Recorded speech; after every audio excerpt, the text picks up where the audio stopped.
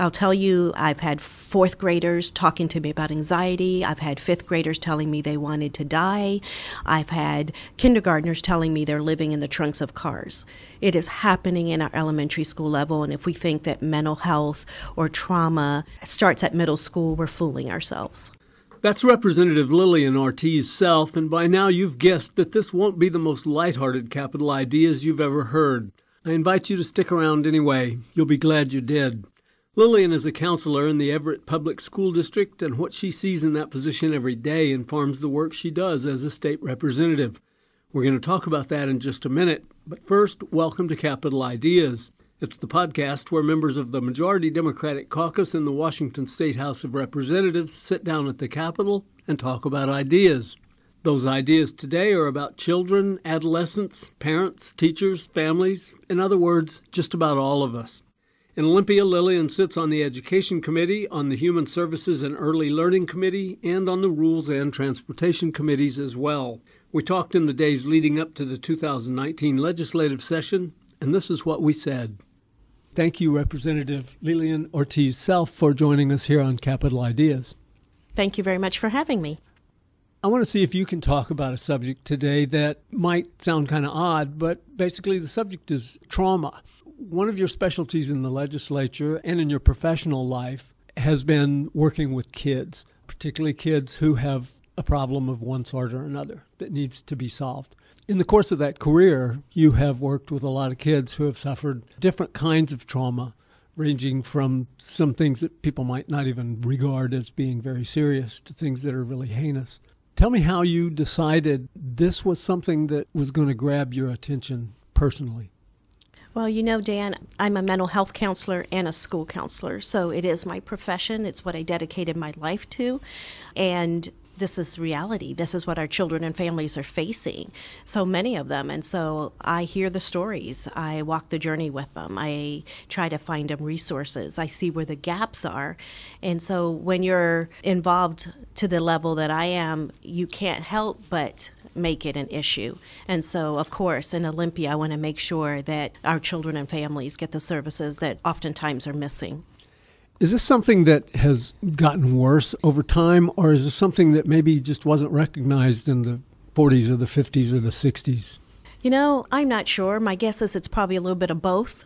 Certainly in my generation, as I was growing up in high school, we didn't have the mass shootings. At least I wasn't aware that we had the mass shootings, right? I'm not sure that we had 40,000 homeless youth in the state of Washington in the 40s. Maybe we did.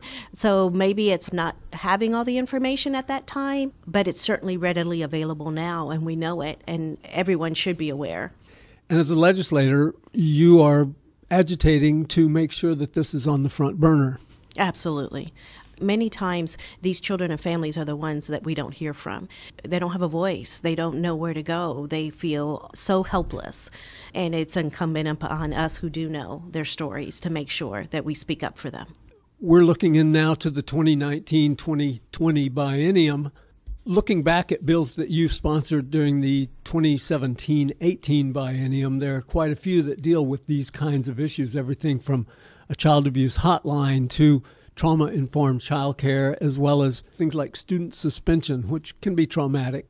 I'm not sure how many of these became law during the past biennium and how many you're going to be pursuing in 2019 and 2020, but tell me what you are going to be focusing on in this arena in the coming biennium. Sure. I'm going to continue to do work around this area, obviously.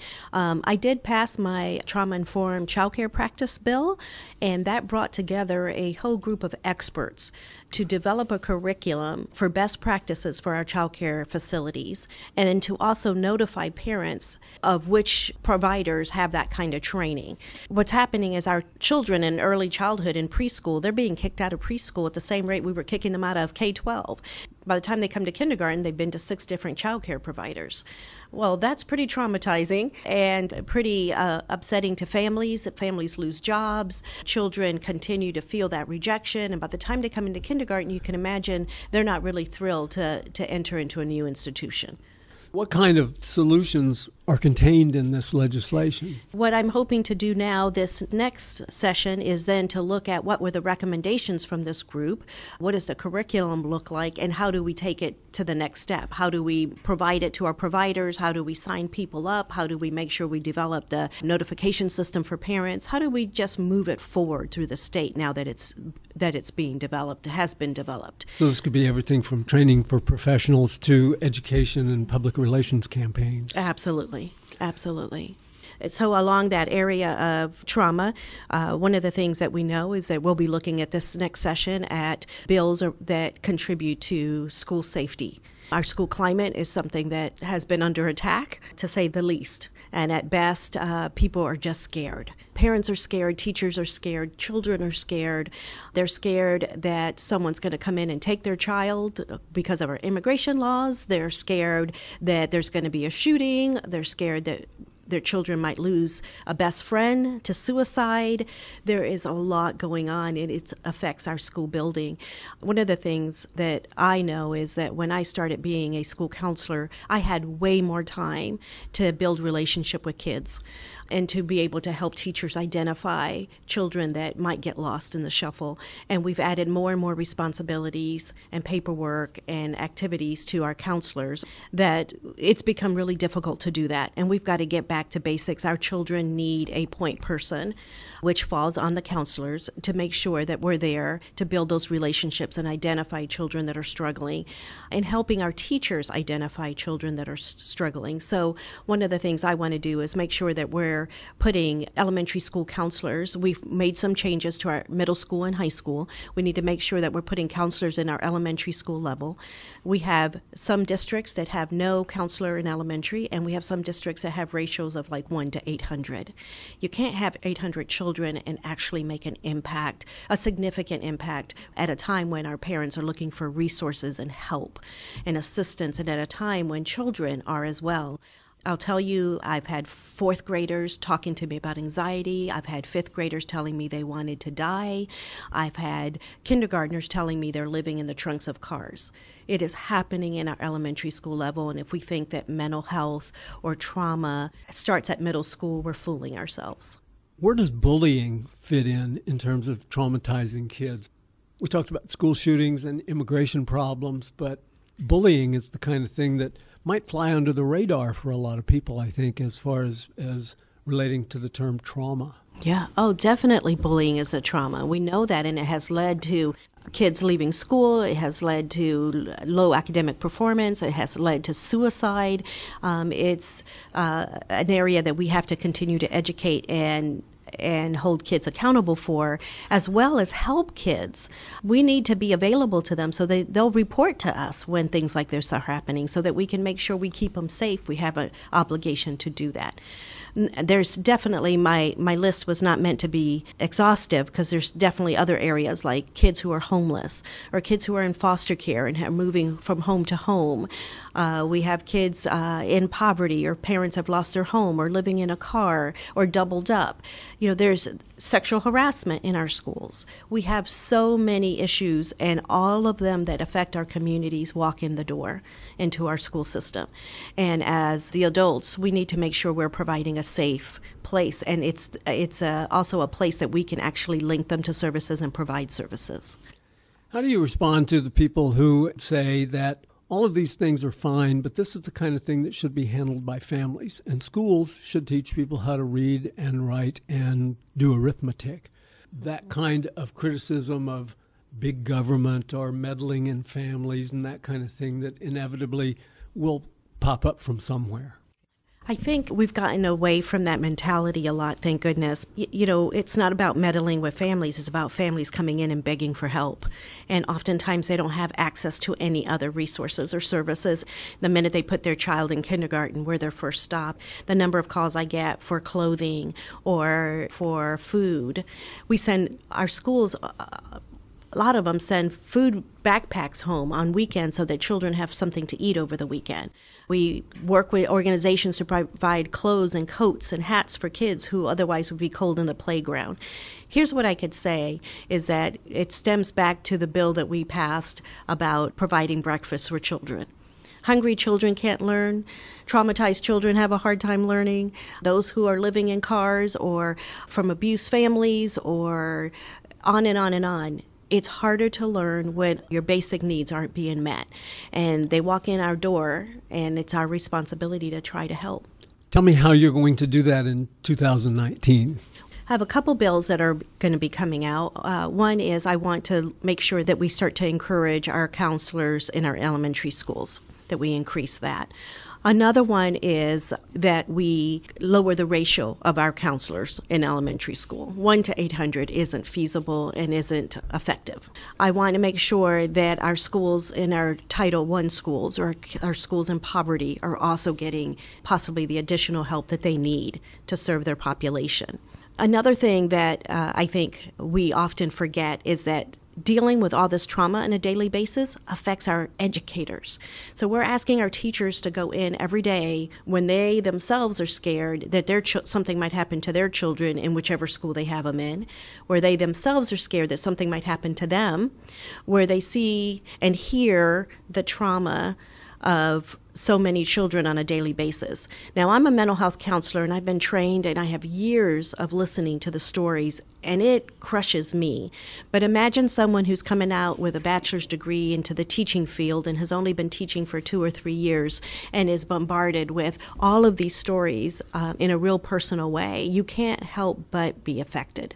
And they are. And so there's some studies coming out now regarding secondary traumatic stress for educators because of everything that they're facing and everything they're having to witness. And I think we owe it to ourselves to make sure that our professional development and resources are geared towards making sure that we are helping our educators deal with something that's really real that they might not have dealt with in 1940 but need to deal with now.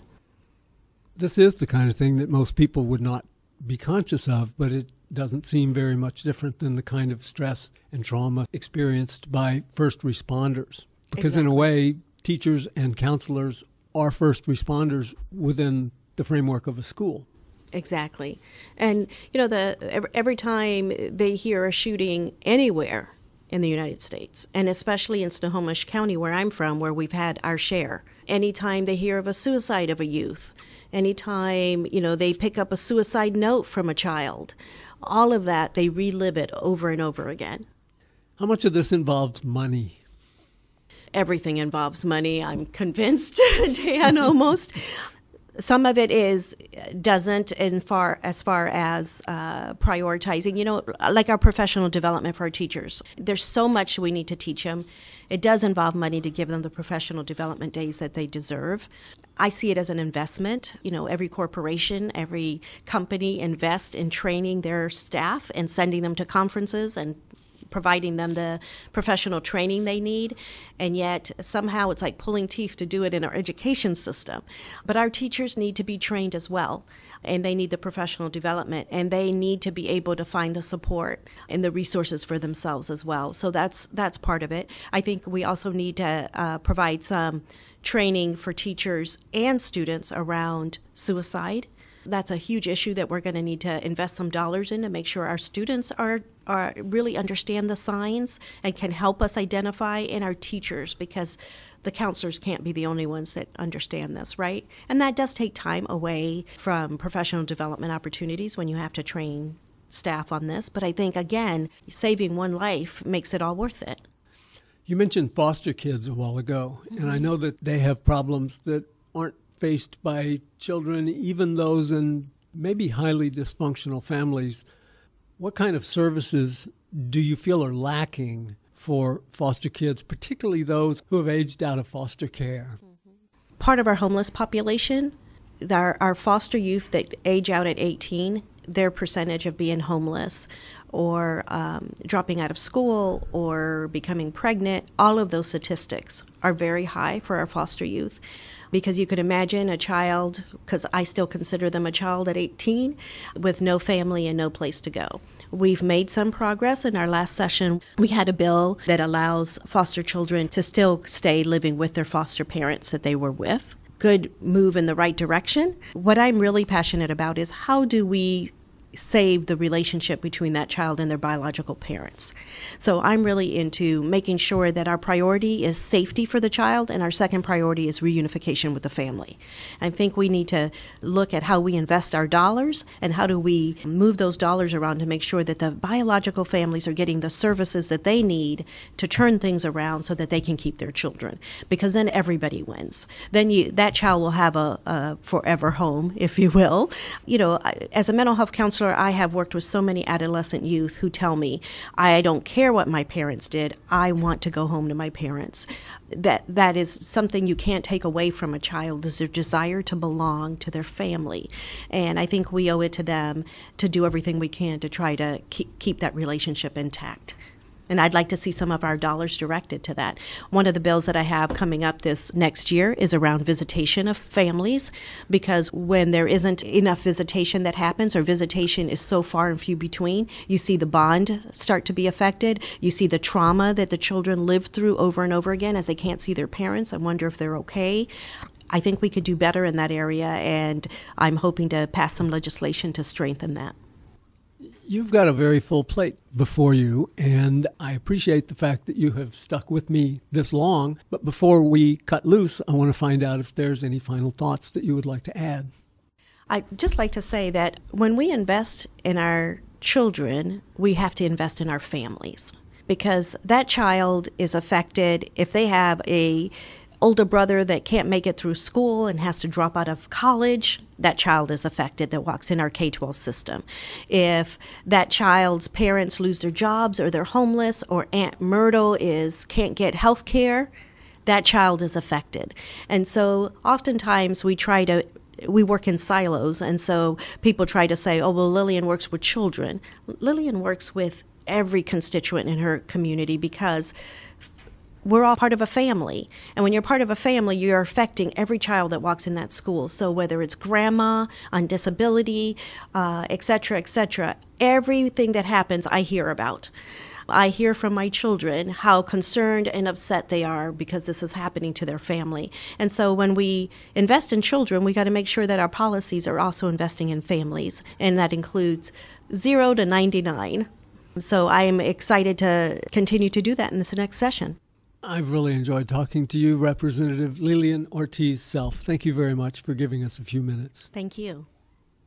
Well, there's another Capital Ideas in the books. If you feel like you benefited from the last few minutes, I hope you'll subscribe to Capital Ideas on iTunes, on SoundCloud, or Stitcher, or wherever you locate your podcasts. This is your state government, and what goes on here affects us all. The more you know about how it works, the better it can work for you. I'm Dan Frizzell for the Washington State House Democrats, and I appreciate you listening.